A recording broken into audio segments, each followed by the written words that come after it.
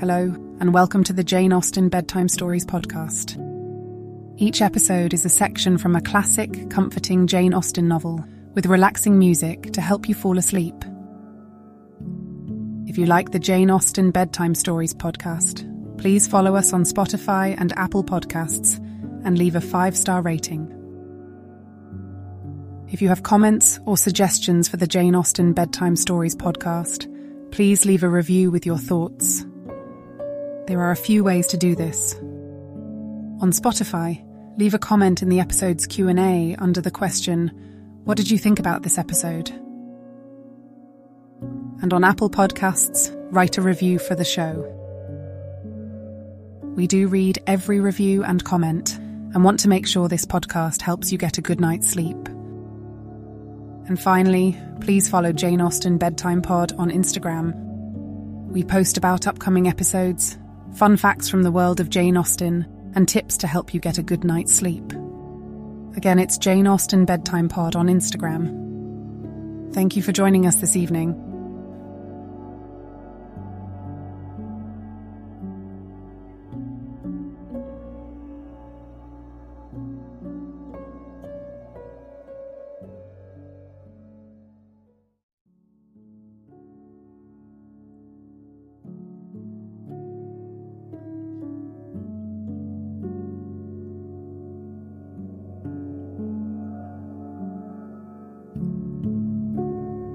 Now it's time to relax. Let your body fall into a comfortable position in your bed and drift gently into a state of total relaxation with tonight's story.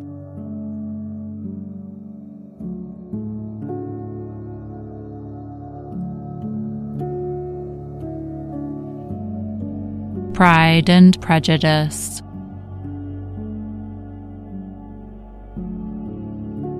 Chapter 46.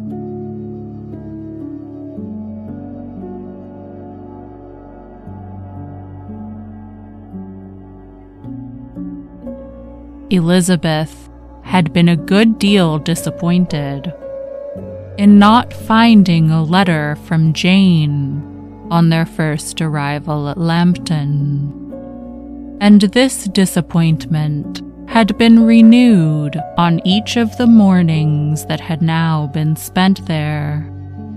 But on the third, her repining was over, and her sister justified by the receipt of 2 letters from her at once, on one of which was marked that it had been missent elsewhere.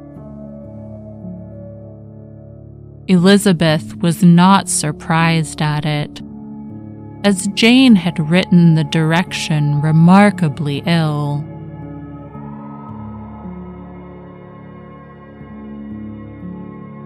They had just been preparing to walk as the letters came in, and her uncle and aunt, leaving her to enjoy them in quiet, set off by themselves.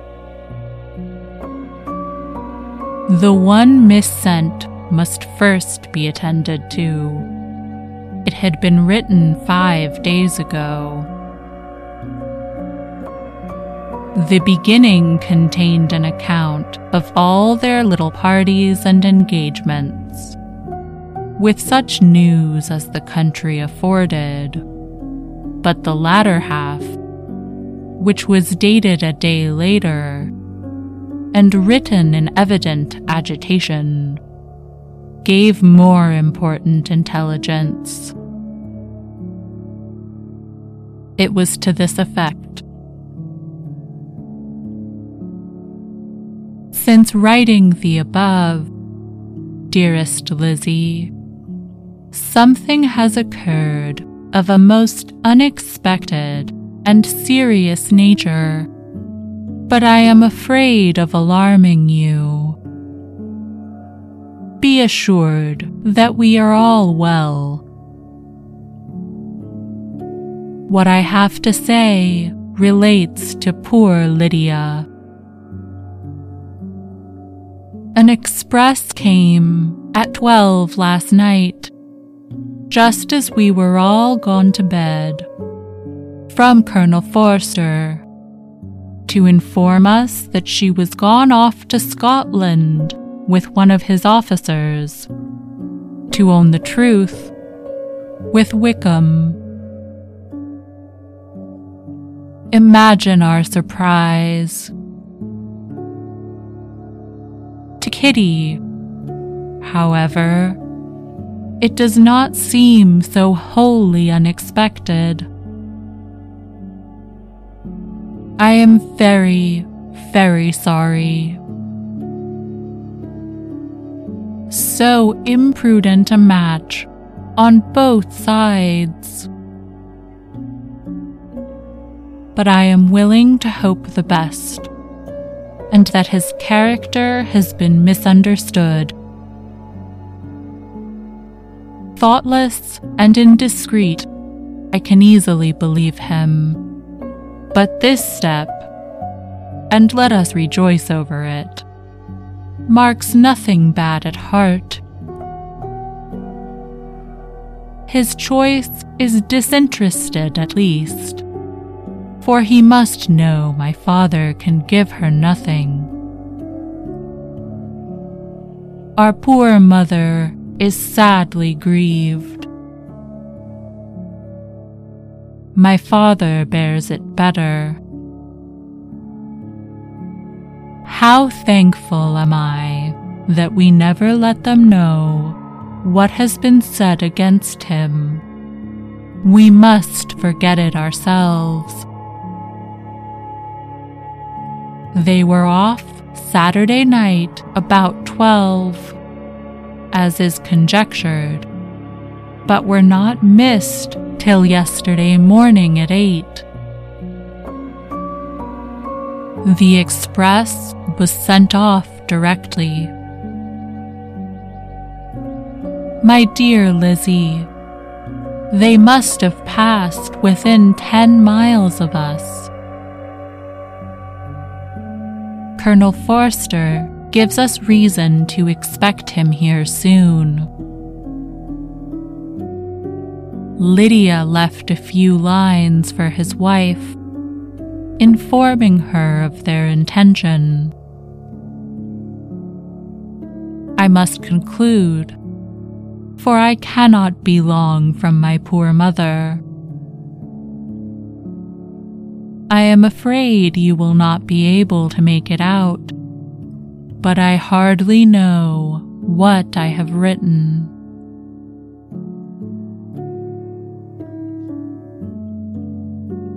Without allowing herself time for consideration, and scarcely knowing what she felt, Elizabeth, on finishing this letter, instantly seized the other, and opening it with the utmost impatience, read as follows.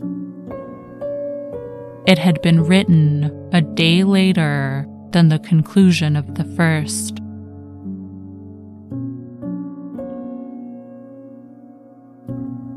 By this time, my dearest sister, you have received my hurried letter. I wish this may be more intelligible, but though not confined for time, my head is so bewildered that I cannot answer for being coherent. Dearest Lizzie, I hardly know what I would write, but I have bad news for you, and it cannot be delayed.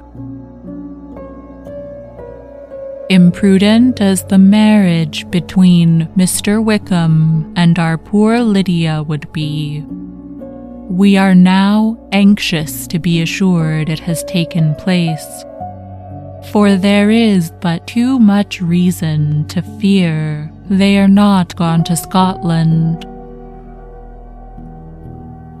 Colonel Forster came yesterday, having left Brighton the day before, not many hours after the express.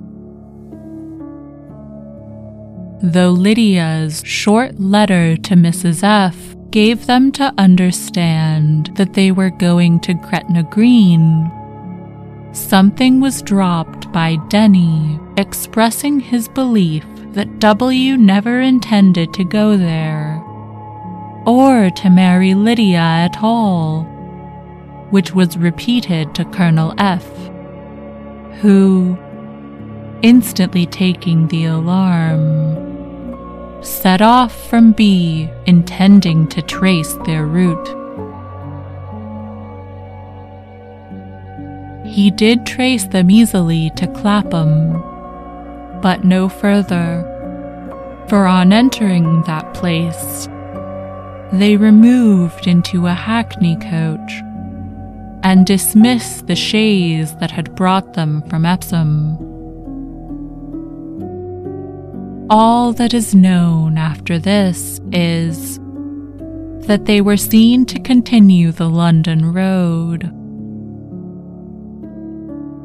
I know not what to think. After making every possible inquiry on that side London, Colonel F. came on into Hertfordshire, anxiously renewing them at all the turnpikes, and at the inns in Barnet and Hatfield, but without any success. No such people had been seen to pass through. With the kindest concern, he came on to Longbourn, and broke his apprehensions to us in a manner most creditable to his heart. I am sincerely grieved for him and Mrs. F., but no one can throw any blame on them. Our distress, my dear Lizzie, is very great. My father and mother believe the worst, but I cannot think so ill of him. Many circumstances might make it more eligible for them to be married privately in town than to pursue their first plan. And even if he could form such a design against a young woman of Lydia's connections, which is not likely, can I suppose her so lost to everything? Impossible. I grieve to find, however, that Colonel F. is not disposed to depend upon their marriage. He shook his head when I expressed my hopes, and said he feared W. was not a man to be trusted. My poor mother is really ill, and keeps her room. Could she exert herself, it would be better, but this is not to be expected. And as to my father, I never in my life saw him so affected. Poor Kitty has anger for having concealed their attachment, but as it was a matter of confidence, one cannot wonder. I am truly glad, dearest Lizzie, that you have been spared something of these distressing scenes, but now, as the first shock is over, shall I own that I long for your return? I am not so selfish, however, as to press for it, if inconvenient. Adieu. I take up my pen again to do what I have just told you I would not, but circumstances are such that I cannot help earnestly begging you all to come here as soon as possible. I know my dear uncle and aunt so well that I am not afraid of requesting it, though I have still something more to ask of the former. My father is going to London with Colonel Forster instantly to try to discover her.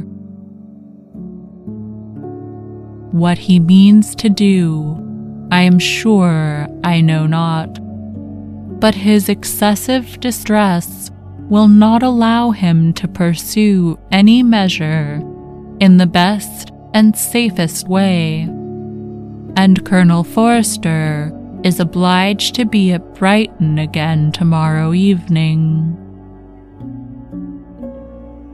In such an exigence, my uncle's advice and assistance would be everything in the world. He will immediately comprehend what I must feel, and I rely upon his goodness.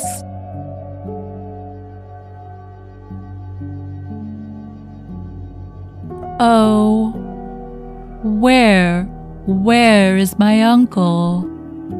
Cried Elizabeth, darting from her seat as she finished the letter, in eagerness to follow him, without losing a moment of the time so precious.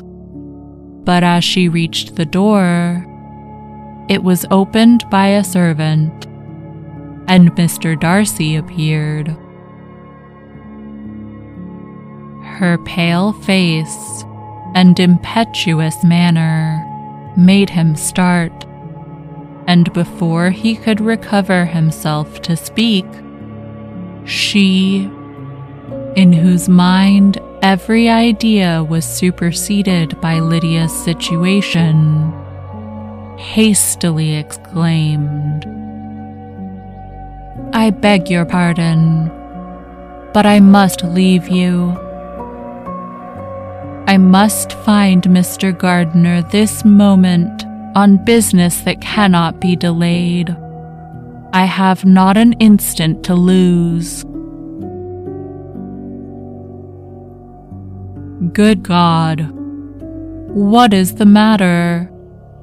cried he, with more feeling than politeness. Then, recollecting himself, "I will not detain you a minute, but let me, or let the servant go after Mr. and Mrs. Gardiner. You are not well enough. You cannot go yourself." Elizabeth hesitated, but her knees trembled under her, and she felt how little would be gained by her attempting to pursue them. Calling back the servant, therefore, she commissioned him, though in so breathless an accent as made her almost unintelligible, to fetch his master and mistress home instantly.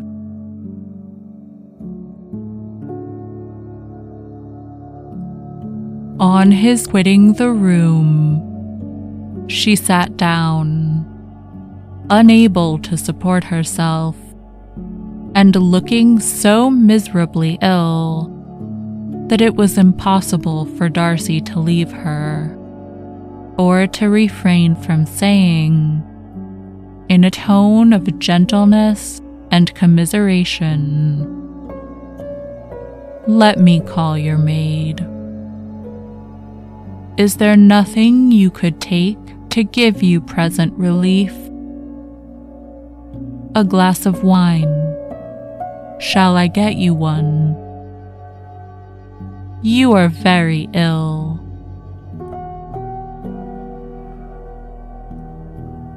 "No, I thank you," she replied, endeavoring to recover herself. "There is nothing the matter with me.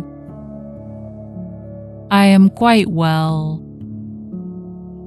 I am only distressed by some dreadful news which I have just received from Longbourn."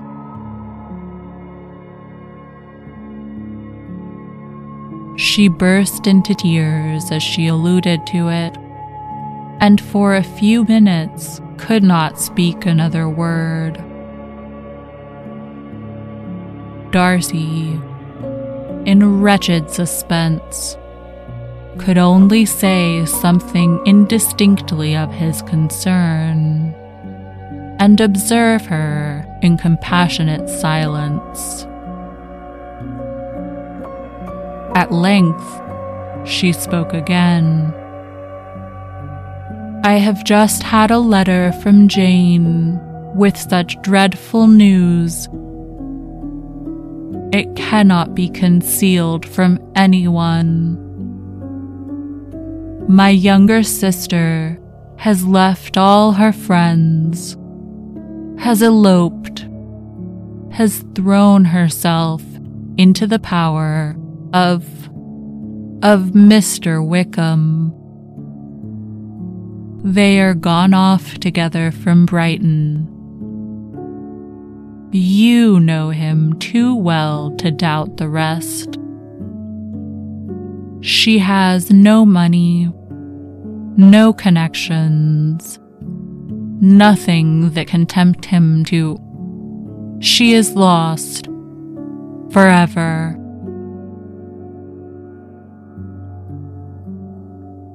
Darcy was fixed in astonishment. "When I consider," she added, in a yet more agitated voice, "that I might have prevented it.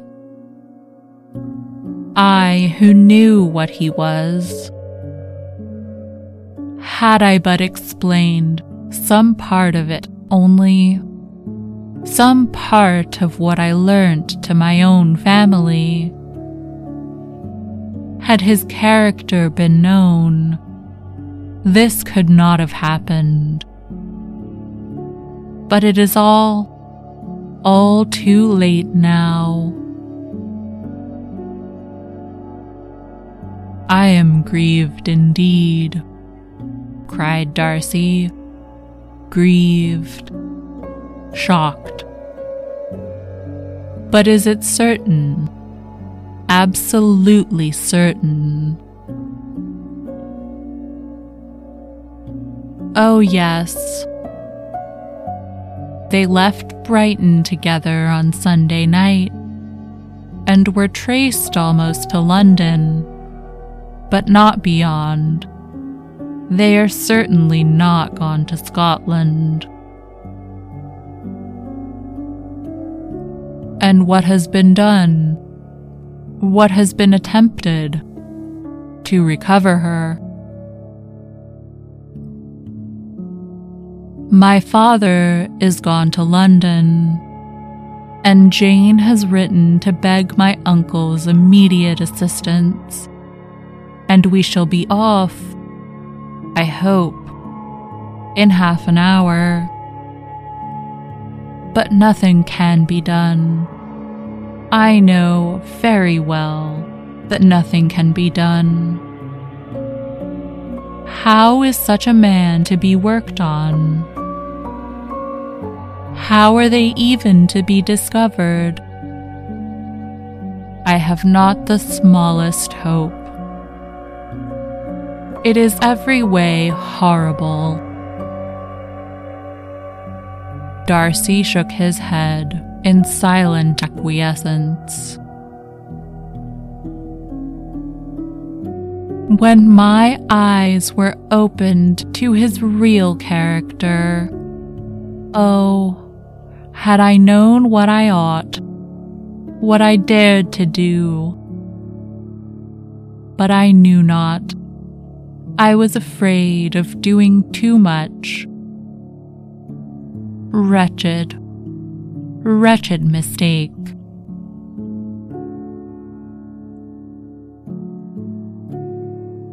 Darcy made no answer.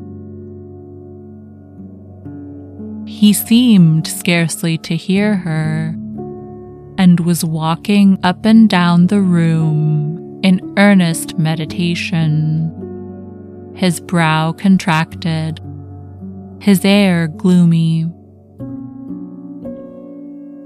Elizabeth soon observed, and instantly understood it. Her power was sinking. Everything must sink under such a proof of family weakness, such an assurance of the deepest disgrace. She could neither wonder nor condemn, but the belief of his self-conquest brought nothing consolatory to her bosom, afforded no palliation of her distress.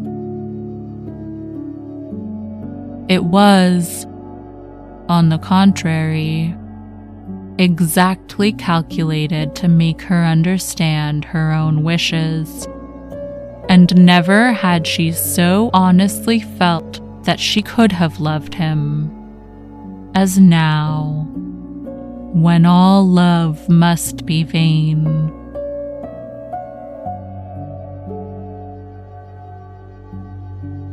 But self, though it would intrude, could not engross her. Lydia, the humiliation, the misery she was bringing on them all, soon swallowed up every private care, and covering her face with her handkerchief, Elizabeth was soon lost to everything else. And, after a pause of several minutes, was only recalled to a sense of her situation by the voice of her companion, who, in a manner which, though it spoke compassion, spoke likewise restraint, said, "I am afraid you have long been desiring my absence, nor have I anything to plead in excuse of my stay, but real, though unavailing concern. Would to heaven that anything could either be said or done on my part that might offer consolation to such distress. But I will not torment you with vain wishes, which may seem purposely to ask for your thanks. This unfortunate affair will, I fear, prevent my sisters having the pleasure of seeing you at Pemberley today.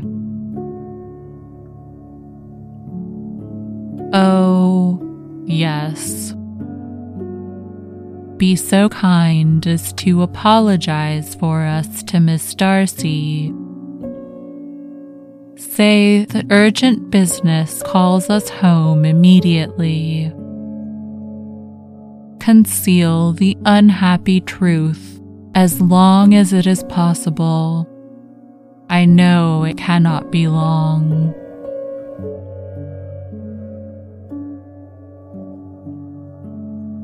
He readily assured her of his secrecy, again expressed his sorrow for her distress, wished it a happier conclusion than there was at present reason to hope, and leaving his compliments for her relations, with only one serious parting look, went away.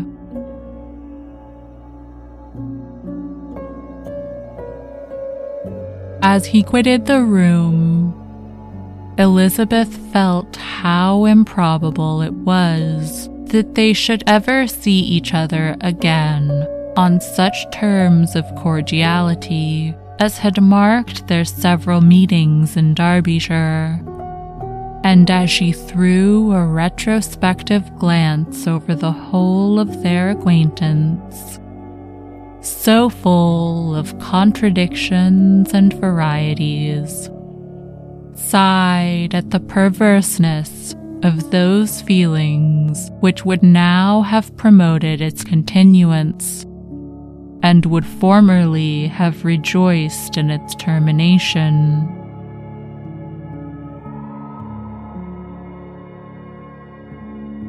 If gratitude and esteem are good foundations of affection, Elizabeth's change of sentiment will be neither improbable nor faulty. But if otherwise, if regard springing from such sources is unreasonable or unnatural, in comparison of what is so often described as arising on a first interview with its object, and even before 2 words have been exchanged, nothing can be said in her defense, except that she had given somewhat of a trial to the latter method in her partiality for Wickham, and that its ill success might, perhaps, authorize her to seek the other, less interesting mode of attachment.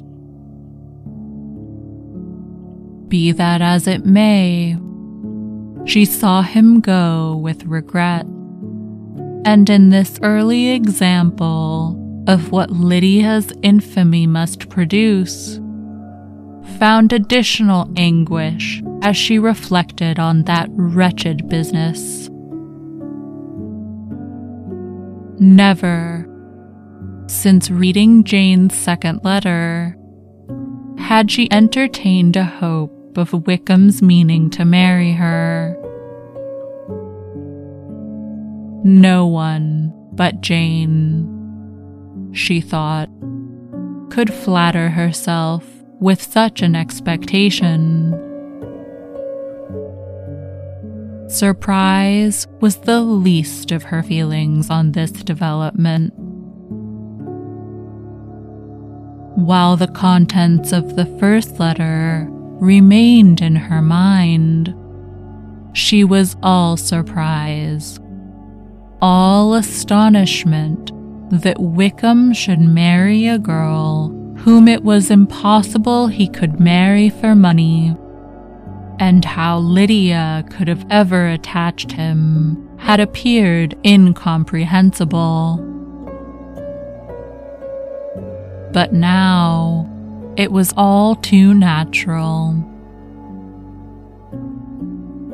For such an attachment as this, she might have sufficient charms, and though she did not suppose Lydia to be deliberately engaging in an elopement without the intention of marriage, she had no difficulty in believing that neither her virtue nor her understanding would preserve her from falling an easy prey.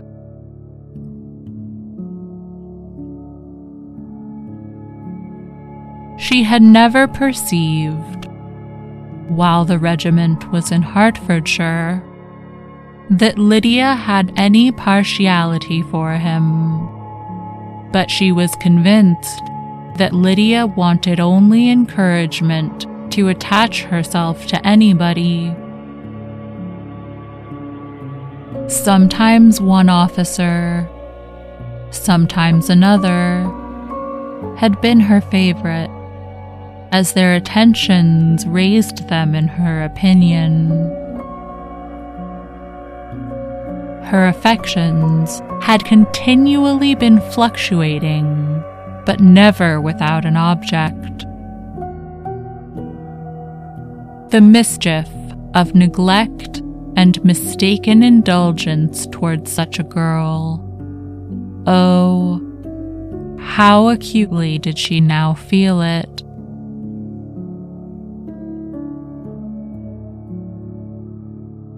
She was wild to be at home, to hear, to see, to be upon the spot to share with Jane in the cares that must now fall wholly upon her. In a family so deranged, a father absent, a mother incapable of exertion, and requiring constant attendance. And though almost persuaded that nothing could be done for Lydia, her uncle's interference seemed of the utmost importance. Until he entered the room, her impatience was severe. Mr. and Mrs. Gardiner had hurried back in alarm, supposing by the servant's account that their niece was taken suddenly ill, but satisfying them instantly on that head, she eagerly communicated the cause of their summons, reading the 2 letters aloud, and dwelling on the postscript of the last with trembling energy. Though Lydia had never been a favorite with them, Mr. and Mrs. Gardiner could not but be deeply afflicted. Not Lydia only, but all were concerned in it, and after the first exclamations of surprise and horror, Mr. Gardiner promised every assistance in his power.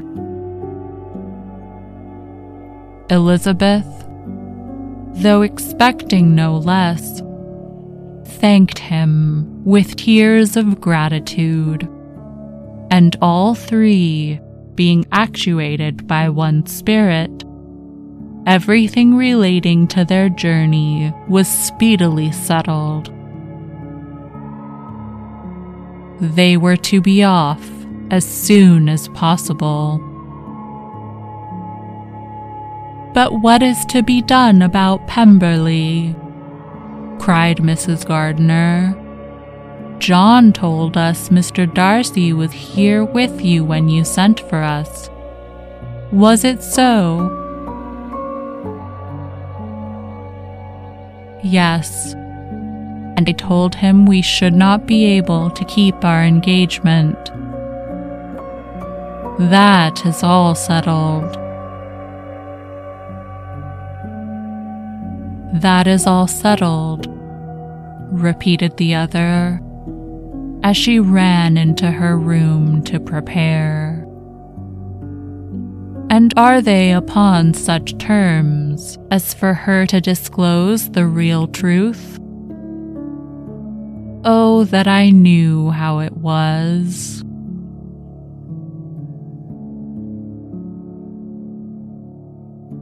But wishes were vain, or at least could only serve to amuse her in the hurry and confusion of the following hour. Had Elizabeth been at leisure to be idle, she would have remained certain that all employment was impossible to one so wretched as herself. But she had her share of business as well as her aunt, and amongst the rest, there were notes to be written to all their friends at Lambton, with false excuses for their sudden departure. An hour, however, saw the whole completed, and Mr. Gardiner, meanwhile having settled his account at the inn, nothing remained to be done but to go, and Elizabeth, after all the misery of the morning, found herself, in a shorter space of time than she could have supposed, seated in the carriage and on the road to Longbourn.